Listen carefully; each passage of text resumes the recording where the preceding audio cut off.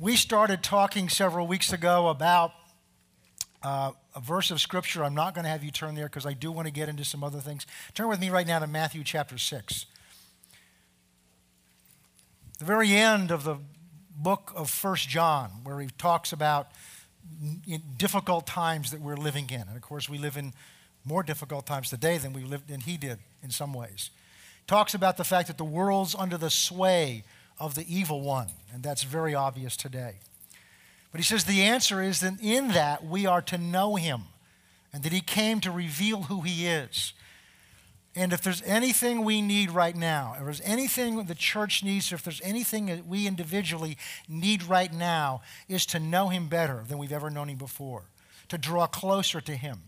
Because we are already in a period, and I just read some verses to you a few minutes ago, we are already in a period of the history of the church that God has said about it, many will be deceived. We're talking about the elect. We're not talking the world, they are deceived. But there are people in the church that are going to be deceived because they're not going to recognize what the spiritual realities are. And his disciples, aware of some of this, came to him and said, Lord, well, what are the signs of the time? How are we going to know that? And he talked about some things that were going to come, that were not good things. But God is faithful. If you look and study the Bible, he's always faithfully led his people through difficult times. He loves us. He's not going to just put us here to go through terrible times and suffer and just leave us and have us be destroyed. No, he's got us here for a purpose. And he's going to lead us and guide us. But to do that, we've got to draw closer to him. We've got to know the voice of his Spirit. We've got to know his Spirit more than we ever have before. And I want to encourage you. I don't usually do this, but I really sense an urgency this morning to encourage you to be here on Wednesday nights because I'm teaching on the difference between spirit, soul, and body. And if you don't know what those differences are, you will most likely end up being deceived because your body and your soul can imitate your spirit very easily. And it's learning what that difference is. And that's what's going to be the key in the time we're in right now. But the interesting thing is that section of Scripture that ends 1 John ends with this verse that says, Therefore, you should leave alone idols. Let go of idols in your life. And I share with you, it's kind of a strange ending. He doesn't talk about idols really anywhere else in any detail in that letter. And now he's talking about knowing him, and he ends by saying, put away idols. And I really believe that God began to talk to me about idols. Because what an idol will do is an idol will keep you from knowing him. And we're going to see very clear examples of that before we finish this series. So we've started out by saying, and then we went to Exodus chapter 20, and in Exodus 20, of course, is the Ten Commandments. The people of Israel have come out to the base of the mountain to meet their God, and when God came down and showed himself on the mountain, they ran away in fear because they didn't know what he was like. And Moses drew closer, and God calls Moses up on the mountain and hands to him what we call the 10 Commandments, not suggestions, not policies, the 10 Commandments. The first one, and we've never gotten past this one. The first one is, I am the Lord God who brought you out of the land of Egypt. You shall have no other gods before me. The next verse says, you shall not make for yourself a carved image. We talked about the fact that that's the essence of idolatry. Idolatry is when you make your own God. Whatever form that may be in. It can be something physical, but we're going to see today it can be something emotional, it can be something mental, and we're going to see before we're in, it can be something spiritual. A God is anything you've made yourself to be your source of your identity, your source of your provision, your source of your well-being, your source of your security, your source of anything that you need in your life. If it's something other than God, that's an idol. Because it's something you've made. We went in and looked, very clear example. He says, you shall therefore, because of this, you shall not perform any offers of sacrifice to me on anything that you've made. He said, you're only authorized to perform it on the ground, the dirt. Why? Because God made that. And you can use stone as long as you don't put a hammer or a chisel to that stone. Because the moment you do something to that stone, you've now added your own input to what that thing's like. We're going to see before the end of this study that's going to become very significant to us. And we've looked at what kind of idols we can have in our life. We saw, there are obvious ones. There's little statues you can have in your house, or you can have on your dashboard. See, that's just a piece of plastic. Then why do you have it there? It's something someone's made, and it was designed so that if I have that on my dashboard, somebody's going to watch over me and protect me other than Jehovah God. So it's something I've made or I've put there, and I'm putting my trust for my protection in that thing or what that thing represents. That is idolatry. But that's an obvious form of idolatry, hopefully. There can be other types of idol. It can be your car. It can be something, you just, oh boy, and nobody can touch this thing. It's like, it can be anything that you've invested your sense of well-being and your identity in that thing. Those are the obvious things. But last week we began to look at idols that I call hidden idols. And we'll see a story later on in Joshua where they enter into the promised land, and the first city they conquer is Jericho, and the commandment they're given is they're not to touch anything that's in that city. And there's a man named Achan who does. He takes a Babylonian robe and some pieces of gold and hides them away in his tent. And the next time Israel goes into battle, they're terribly defeated by a much smaller army than Jericho had. And Joshua goes and cries out to God and said, why? He said, because somebody has taken a profane thing from the city of Jericho they were commanded not to take. And he goes, and through the revelation of the Spirit of God is revealed where that thing is. And the point is, that one idol that was taken caused the entire nation to be defeated in battle. And we'll talk about that. So the one we looked at last week is in Matthew chapter 6, and we're not going to spend much time there because I want to go on to something that's even more. Each one of these types of idols we're going to talk about is a little more subtle and not so easy to recognize, but the more subtle they are, the more dangerous they are. So the most obvious ones are things on your dashboard, a little statue in your backyard.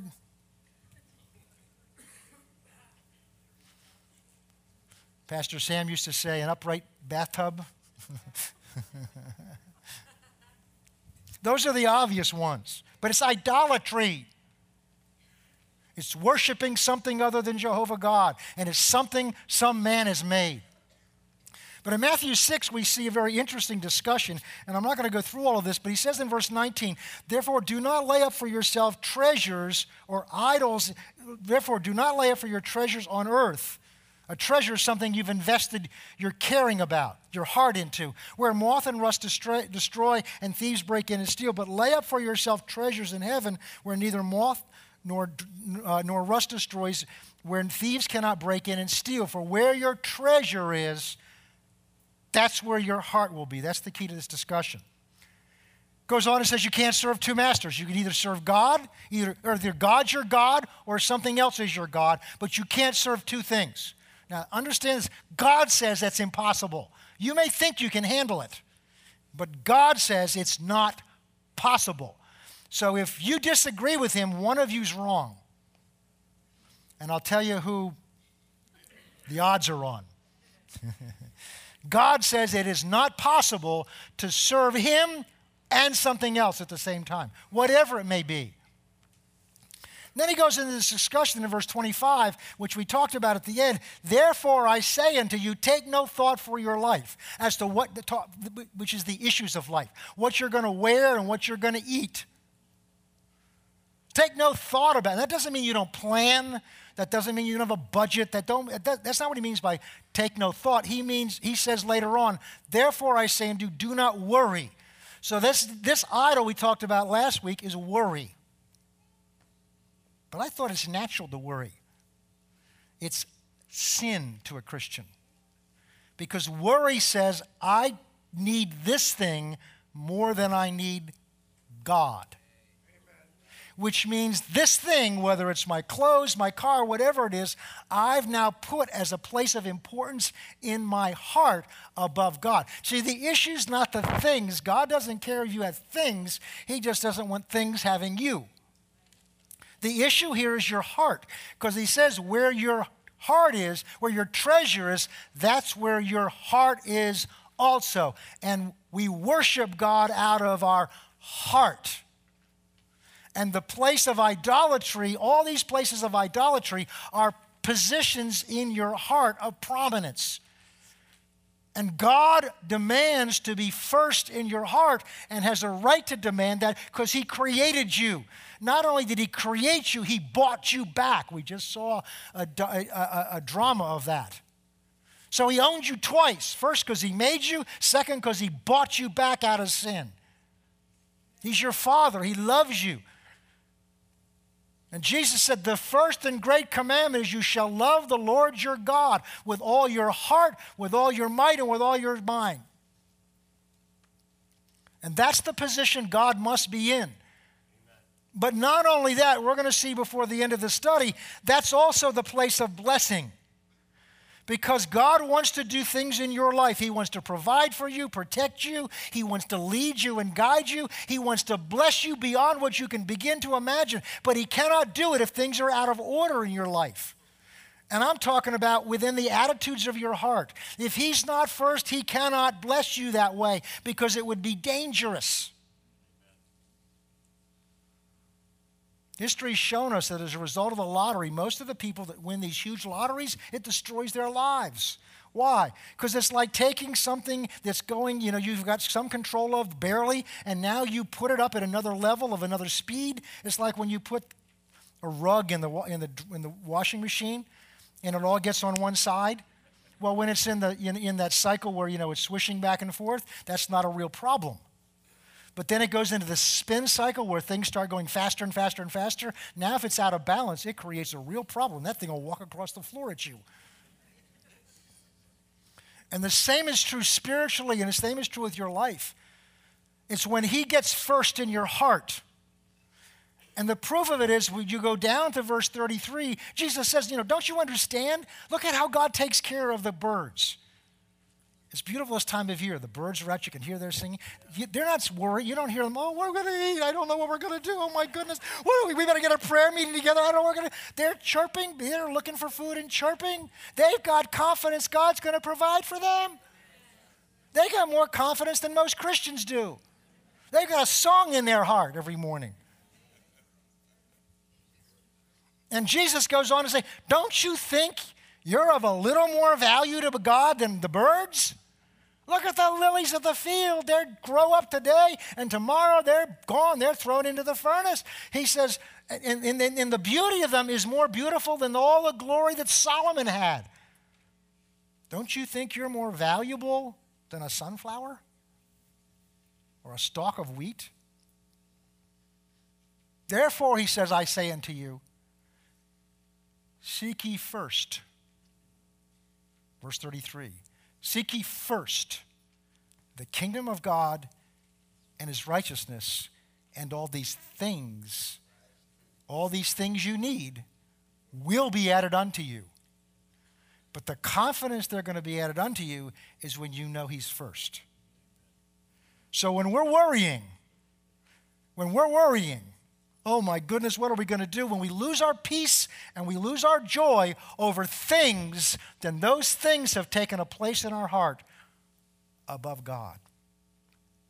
I've known people, we've gone on the mission field among these beautiful Mayan Indians in southern Mexico, who if they had a tenth of what you had would be rich in their community. And they're some of the happiest people I've ever known. They're not happy because of what they have or don't have. They're happy because of their relationship with God. And all these things often get in our way. Why? Because we think we need them more than we need Him. And they become idols in our lives. Well, we're going to look at another one this morning. Turn with me to Genesis chapter 22.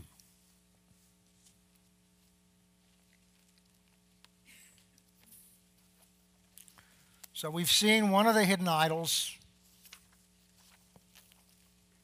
are the things of this life that we need so much that we worry about them, whether we're going to have them or not, and don't trust that our God is going to provide them for us. Genesis 22 is a very powerful story, and it's about Abraham being told by God to offer up Isaac, his son. We're going to start with the first few words, and then I want to give you some background here. Now it came to pass after these things that God tested Abraham. Now I want to go back and show you what some of these things, it says after some of these things. And I want to go back and talk about what some of these things are, because they're important to understand when it comes to what this test really is. Because at some point in your life, you're going to face a similar test if you have not faced it already, and you may face it more than once. And the test is to find out who is king in your heart. So I'm going to go back, and you don't need to go back with me, but if you were to go back and look at chapter 15, God's first encounter with Abram is in chapter 12. Abram lives in a place called, well, it's basically where Babylon is. It's Babylon, the old Babylon. It's where Iraq and Iran are today. And Abraham comes from a people that are moon worshipers. And God speaks to him and tells him to leave where he is and to come to a land he's going to tell him when he gets there. I've often imagine going home and telling your wife, we're moving. Where, dear? I don't know. We're moving.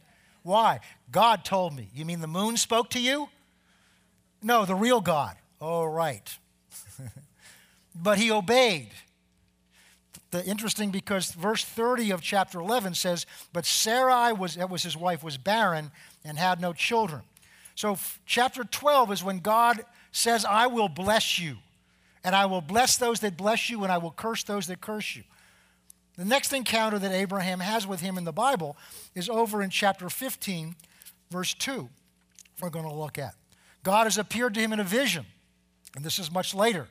And Abraham said, Lord God, what will you give me, seeing that I go childless, and the heir of my house is Eliezer of Damascus? Because the practice in those days is if you did not produce a male heir out of your own bodies with your spouse, that you could choose one of your servants to take and adopt them as a child. That's what he's referring to here. But he wants a natural heir.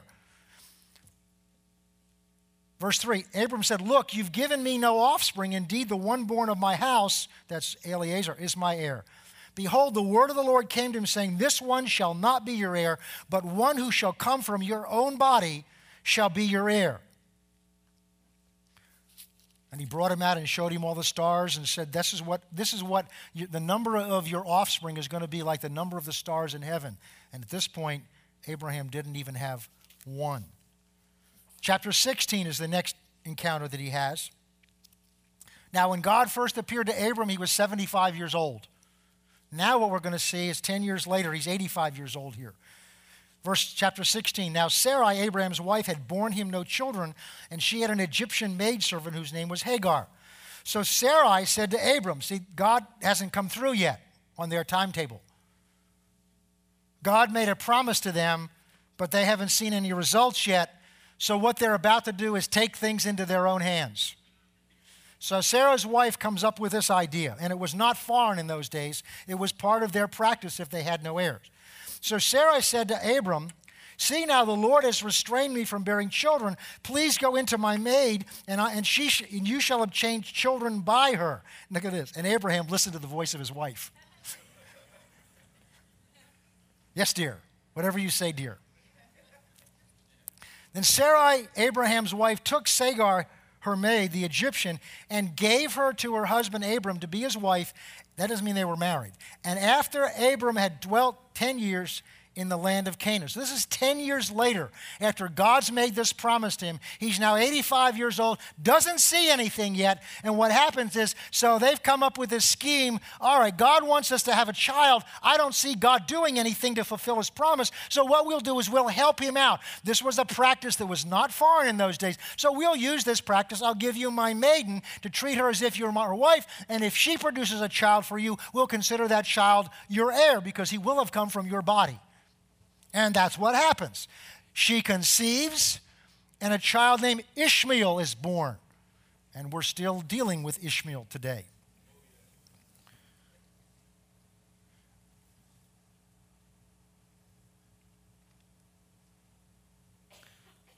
Verse 3, then Sarai, Abram's wife, took Hagar, her maid, and gave her to her husband, Abram to his wife, and Abraham had dwelt 10 years in the land of Canaan.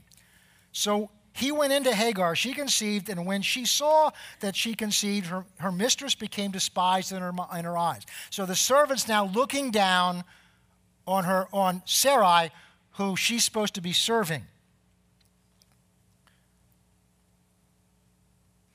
Okay, now let's go over to chapter 17. When Abraham's 99 years old, the Lord appeared to him. Now that's another, 14 years.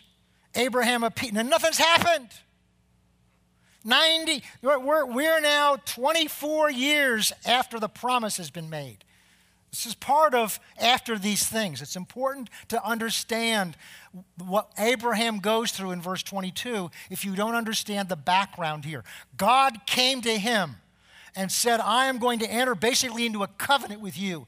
Abraham's answer is, what do I get out of this? And what I want is an heir. I don't have a male heir because my wife's been barren. And God says, come here. And he shows him all the stars and says, your descendants are going to be more numerous than the stars of the heaven. And all Abraham can think is, I don't even have a son yet. And then God appears to him later and reiterates the promise. Appears to Sarai and iterates the promise. And she looks around and says, nothing's happening 10 years later. After 10 years, you could get discouraged. After 10 years, you could want to take things into your own hands, and that's what they do. And now Ishmael is born to them. And now 14 years later, 24 years after the promise, God comes to Abraham. Again. And appeared before him and says, I am Almighty God. Walk before me and be blameless, and I will make a covenant between you and me and multiply you exceedingly. And Abraham fell on his face, and God talked with him, saying, as for me, my covenant is with you, and you shall be the father of many nations. No longer shall your name be Abram, but you shall be Abraham, for I have made you a father of many nations, and I will make you exceedingly fruitful. And I will make nations out of you, and kings shall come from you. And I will establish my covenant between me and you and your generations after you for an everlasting covenant to be your God and your descendants after you. Verse 15. Then God said to Abraham, as for your wife Sarai, you shall not call her Sarai, but Sarah shall be your name, and I will bless her and also give you a son by her. Then I will bless her, and she will be the mother of nations, and kings of people shall come from her. And Abraham fell on his face and said, praise God, I've been trusting you and believing you all this time. That's not what it says, is it? And Abraham fell on his face and laughed. He laughed at God's promise. He's not reading the Bible and laughing. God's speaking to him and he's laughing. Shall a child be born to a man who's 100 years old and Sarah, who's 99 years old, bear a child? And Abram said to God, oh, that Ishmael might live before you. God says, from this woman who's barren, I'm going to produce that child I promised you. And Abraham laughs in his face and says, from this old body you're going to do it? And from her? Oh, God, come here. Ishmael, come here, boy. See, God, see what we did? We did it for you. Oh, that Ishmael might live before you. An Ishmael is any time you took a promise of God and you put your own effort into making it come about. An Ishmael is when you take a promise of God and instead of waiting for him to do it, you figured out how to help him out and you've helped him somehow. You've added you to his promise. And we're still living, as I said, with Ishmael and his descendants. All the tension in the Middle East comes from the tension between Ishmael and the child that's going to be born, Isaac. And that's the root of the battle today. All right, let's go on. So let's see what God says. See if God says, Abraham, that was a great idea. I wish I'd thought of it. That was a lot easier than what I'm going to do. No. God says in verse 19, then God says, no. Sarah, your wife, shall bear you a son, and you shall call his name Isaac, and I will establish my covenant with him for an everlasting covenant with his descendants after him. In other words, no, Abraham, It's going to be the way I said it. It's going to be this simple. I made a promise to you, and you believe my promise. That's it. Not I made a promise to you, and you helped me out. You added some of your good ideas to it. I made a promise to you, and all you have to do is believe it, and I will perform it. See, at this point, people say, why did it take so long? He's still not in faith. He still doesn't believe this promise is going to come about. He's still trying to help God. He just laughed at him. Chapter 18. Chapter 18. Then the Lord appeared to him by the terebinth trees, and as he was sitting at the door of the tent. Let's go down to verse 9. God appears as three beings at this place. Verse 9. Then they said to him, where is Sarai, your wife? So he said, well, she's here in the tent. And he said, well, I will certainly return to you according to the time of life. In other words, the normal time for the carrying of a child. And behold, Sarah, your wife, shall have a son. In other words, I'll be back in 9 months, and you'll have a son. Now, Sarah was listening at the tent of the door behind him. And Abraham and Sarah were old and advanced in age, and Sarah had passed the age of childbearing, and she was already barren to boot. Therefore Sarah laughed within herself, saying, after I've grown old, shall I have pleasure of my Lord being old also? And the Lord said to Abraham, why does Sarah your wife laugh? Surely I shall bear a child, saying, surely I shall bear a child since I'm so old. Look at verse 14. Is anything too hard for the Lord? That's the question that's being asked today of you. Is anything too hard for the Lord? See, that was the issue in Matthew chapter 6. That's why we worry, because we think taking care of our needs is going to be too hard for the Lord. We think, well, God, if I don't have this amount of money by this time, I'm going to lose the house. This is going to happen. Do we think that's too hard for the Lord? I've told this example before in School of Ministry and a few times here. This is how faith is intended to work. God says something, and then we have a role to play. We are to believe what he says. So let's just take this hypothetical example. God says, here's what I want you to do. I want you to walk to the end of the pier and get in the boat that will be there and go to the other side. God says, you go to the end, and I'll make sure there's a boat there for you to go to the other side. So what do? We come out to the edge of the pier. The first thing we do when we get out on the pier is what? We look at the end of the pier to see if there's a boat there, and there's no boat there. What are we going to do? But God says when you get to the end of the pier, there'll be a boat there, get in it, and go to the other side. So we start walking, but we walk slowly because we want to give God time to get a boat there. And while we're walking slowly, our eyes are scanning the horizon to see if any kind of boat is showing up. And if it's not, we're already thinking of alternative plans. In other words, we're thinking of Ishmael's. How can I help God carry out what God said to do? But all God requires is that we believe him and act as if we believe him. See, the God who said, when you get to the end of the pier, there'll be a boat there, he's capable of extending the pier. He's God. I mean, is it hard for God to extend a pier when he created the universe with his words? Why is a few more feet on a pier more difficult than God than hanging the stars in the sky and holding them there, the Bible says, by the power of his word, by the word of his power? Well, suppose he just doesn't decide to extend the pier. Suppose the boat just pops up there. Do you think he could do that?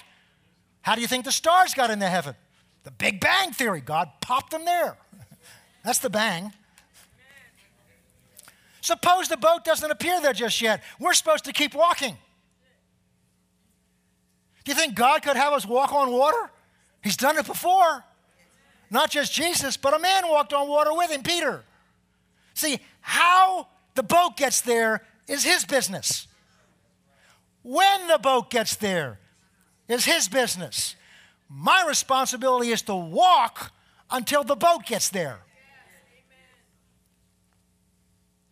And that's what's going on here. Now Abraham gets it.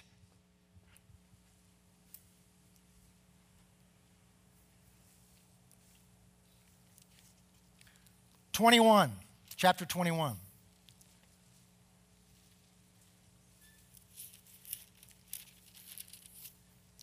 And the Lord visited Sarah as he had said, and the Lord did for Sarah as he had spoken.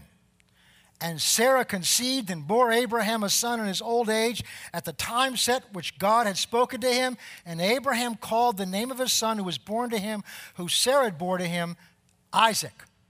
And Abraham circumcised his son Isaac when he was 8 days old, as God had commanded him. Now Abraham was 100 years old. God first came to him when he was 75.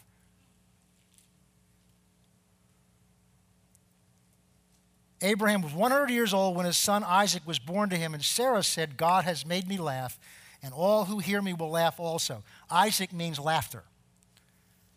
And she also said, who would have said in verse 7 to Abraham that Sarah would nurse children, for he had borne him a son in his old age.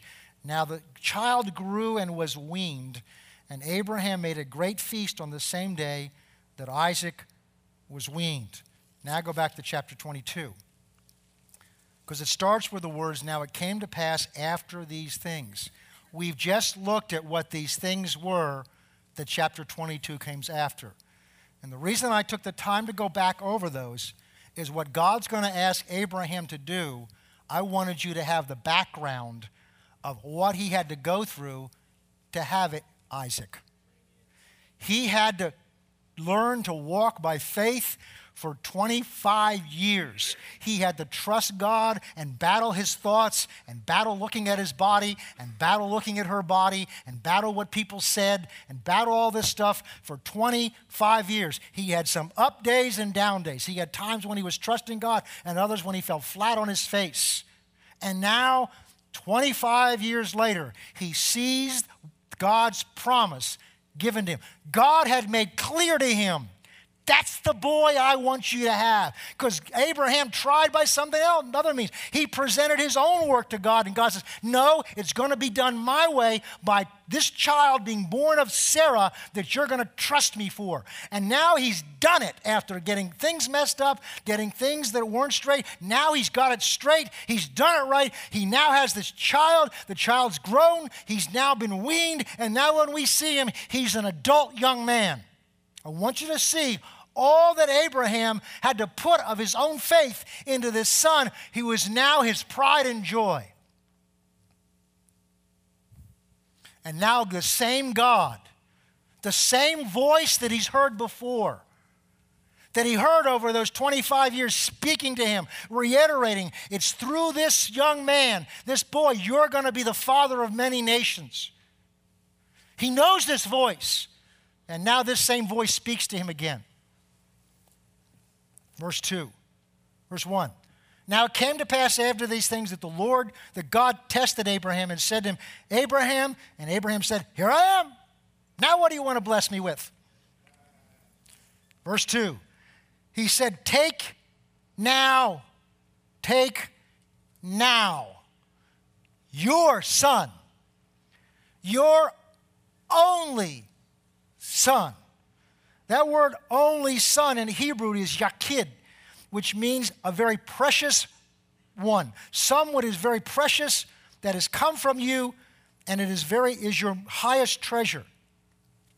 Take your only son Isaac, whom you love with all your heart, and go to the land of Moriah, yes, Lord, and offer him there as a burnt offering on one of the mountains that I shall tell you. Wow. But God, what will these last, 50 years, if he's 25 years old, we're talking about 50 years. What are these last 50 years about? What was all those times I wanted to do something other way, and you said, no, it's this son, and you're going to be the father of many nations through this son. Remember when you took me out and showed me the stars of the heavens? And says, through this boy, that's what your descendants are going to be. What about all that, God? Oh, you know what? Maybe this isn't God. Maybe it's the devil. It must be the devil. Because it's not consistent with what God's already promised me. So it's got to be the devil. Get behind me. He doesn't do that. He doesn't do that. Look at the next verse. This is so telling to me. So Abraham rose early in the morning. I remember as a kid, if we were going to go on some hiking trip or something that was fun, we got up early in the morning. But if it was a day to rake leaves in the yard, we had to be hauled out of bed. You know, somehow what you're going to do that day makes a difference in your attitude when you get up. Oh boy, it's our first day of vacation. You know, you want to sleep in late, you just can't because you're so excited. It's the first day of vacation. You know, your first day back at work. Oh, the alarm, let's hit it again. Let's hit it again. Abraham, knowing he's been commanded to take his only son, whom he loves, and sacrifice him to God, gets up early in the morning and leaves early. This indication of his heart. That's what we're talking about. It's a window into his heart.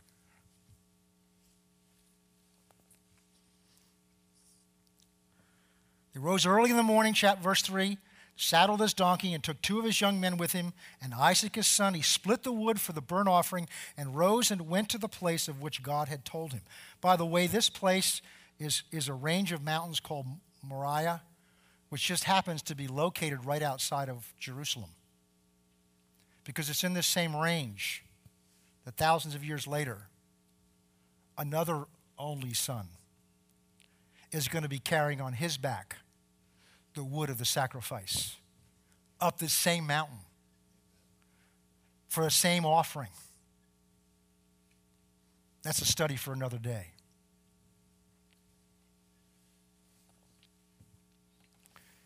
Verse 5, and on the 3rd day, Abraham lifted up his eyes and saw the place far off. And look at verse 4.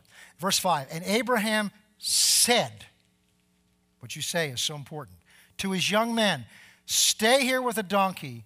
The lad and I will go yonder. Shows he was a southerner. We'll go yonder and worship, and we will come back to you. And we will come back to you. He didn't know how that was going to happen. If you were to go to Hebrews chapter 11, verse 19, what you find is, it says, Abraham believed that if necessary, God would raise him from the dead, because he has not let go of that promise. God drilled that into him. So he hasn't let go of the promise. He's just obeying. He's leaving it to God to work out this inconsistency. He says, God, all I'm going to do is obey you. I don't understand why. This doesn't make any sense to me. I just know that if you've got to raise him from the dead, whatever you got, you're going to, because that promise is going to be fulfilled. That much of the message I got. It says in Hebrews, from which he received him back from the dead as a type, just as God the Father received his son Jesus back from the dead. So he says, the lad and I are going to go, we're going to worship God, and we will come back to you. He doesn't know how that's going to happen. He's not trying to figure it out. He's just obeying God and trusting him with everything that matters to him. He's trusting him first. And that's what the test is. That's what it says God tested Abraham. That's what he's testing. And we'll show you that in a moment.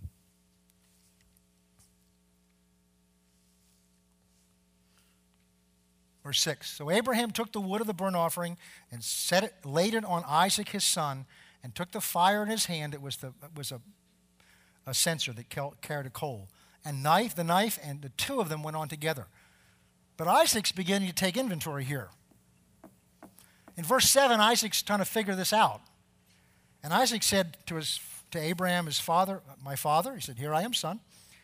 He said, I see the wood, and I see the fire, but it seems to me there's something missing. Where's the lamb for the burnt offering?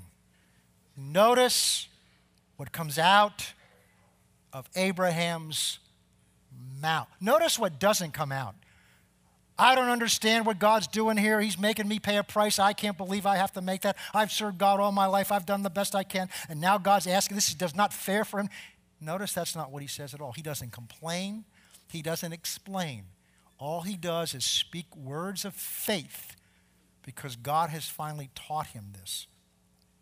And he says, my son, God will provide for himself the sacrifice.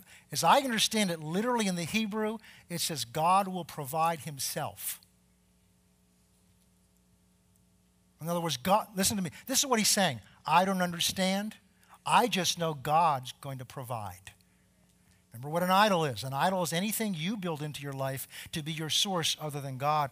And here Abraham's heart is being tested. And Abraham's saying, I don't understand where this is, how this is going to work out. I just know God's going to work this out. I know somehow God's going to provide, whether it's to raise you up again. He didn't say this, but this is in his mind. Whether it's to raise you, somehow God's going to provide this, and you and I are coming back down this mountain together.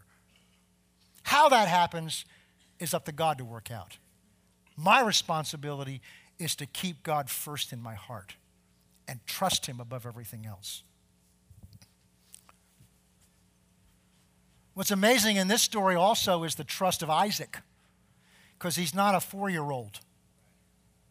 He's probably a 24-year-old. Abraham, verse 8 said, my God will provide for himself the lamb for a burnt offering. So the two of them went on together. They came to the place of which God had told him, and Abraham built an altar there and placed the wood in order and bound up Isaac his son and laid him on the altar. Boy, what obedience that son had. What trust that son had to have in his father's faith in his God. Somewhere that father had communicated to his son his faith.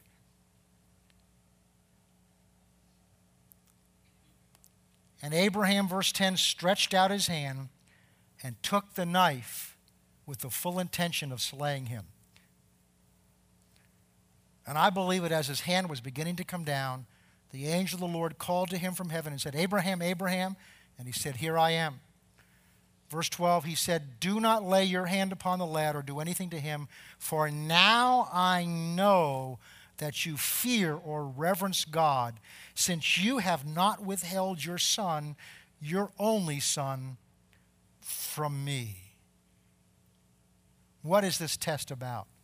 What is this idol we're talking about today? One of the more subtle idols is when God has given you something. It can be, in this case, a son. It's often children. It can be a spouse. It can be a parent. It can be a friendship. It can be any human relationship. And we build into our life a greater need for that person or relationship than we do for God, who gave them to us. See, what God is asking for back from Abraham is something that God gave to Abraham that has become precious to him. And God's saying, I want that back because I want to know that I'm first in your heart more than the gift that I have given to you. God must be first. It can be a child. Notice, it was God's will for him to have this child because Abraham fought it and argued with it and didn't think it was going to happen. God, that's why I went back through all this history. God had to convince him, this is what I want. So we're talking about something that's God's will for him.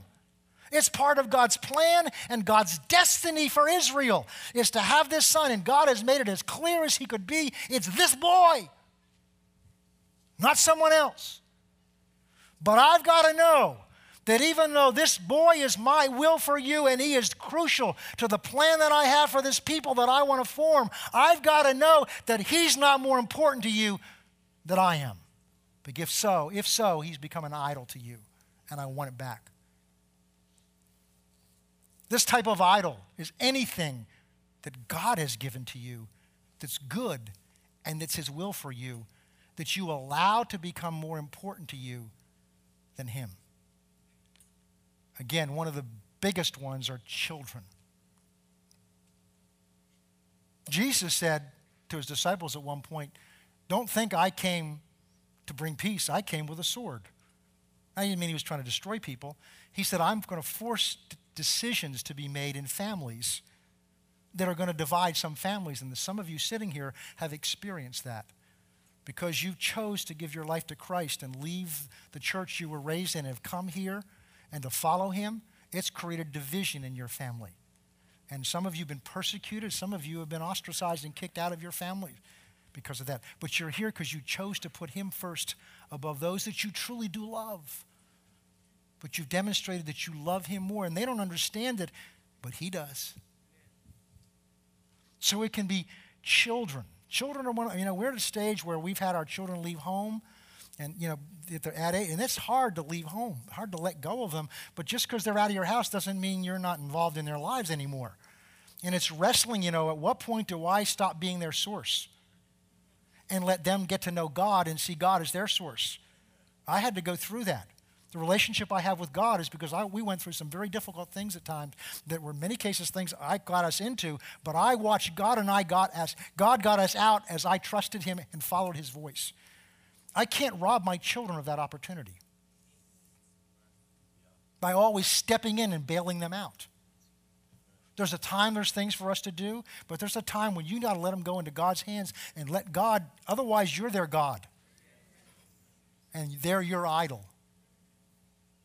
But it's not just children, or it can be spouses.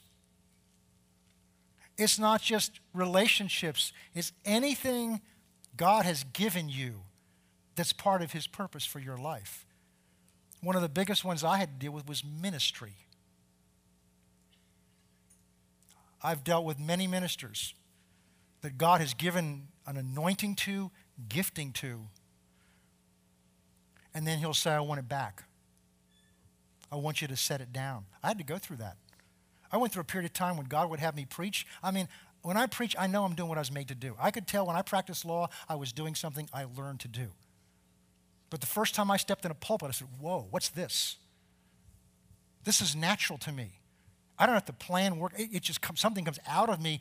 I don't know what this is. And I began to realize this was a gift God had given to me. This was what my purpose of my life. Now, where he was going to apply it, I didn't know. But it was like this. And then he would have me sit down. When I first came here, so I'd been the pastor of a small church before. And one of the reasons God had me step out of that is I hadn't worked this out yet. I was getting my value and my sense of well-being from the response I was getting from people. So I could have preached the most powerful sermon I've ever preached in my life, and if everybody didn't come up to me, oh, that was the greatest thing I ever heard, I'd go home devastated. Or I could have 10 people come up and say, oh, that was wonderful, and the last person said, it was okay. And I would go home and I would be upset about it. Why? Because that gift and that calling had become my identity. And if it was threatened from any source, then I was threatened. And God had to literally pull me out of the ministry, sit me down in one of these blue chairs. For 4 years, I sat here and never opened my mouth in any teaching role at all. And I'd sit there and I'd listen to people teach, and it's like, there's a better way to do that. I wasn't judging. I'm just saying, I could sense in me, oh, you ought to do this, and you got this. God would say, you sit here and keep quiet.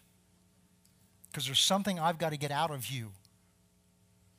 And then after 4 years, I started teaching new members class, and then I would teach something and sit down. And there was one point where Pastor Sam, the founder, sent me to pastor a church we were working with for 6 months, and the juices are going again. And he pulled me back and had me sit in a blue chair for a while. I said, what is this all about?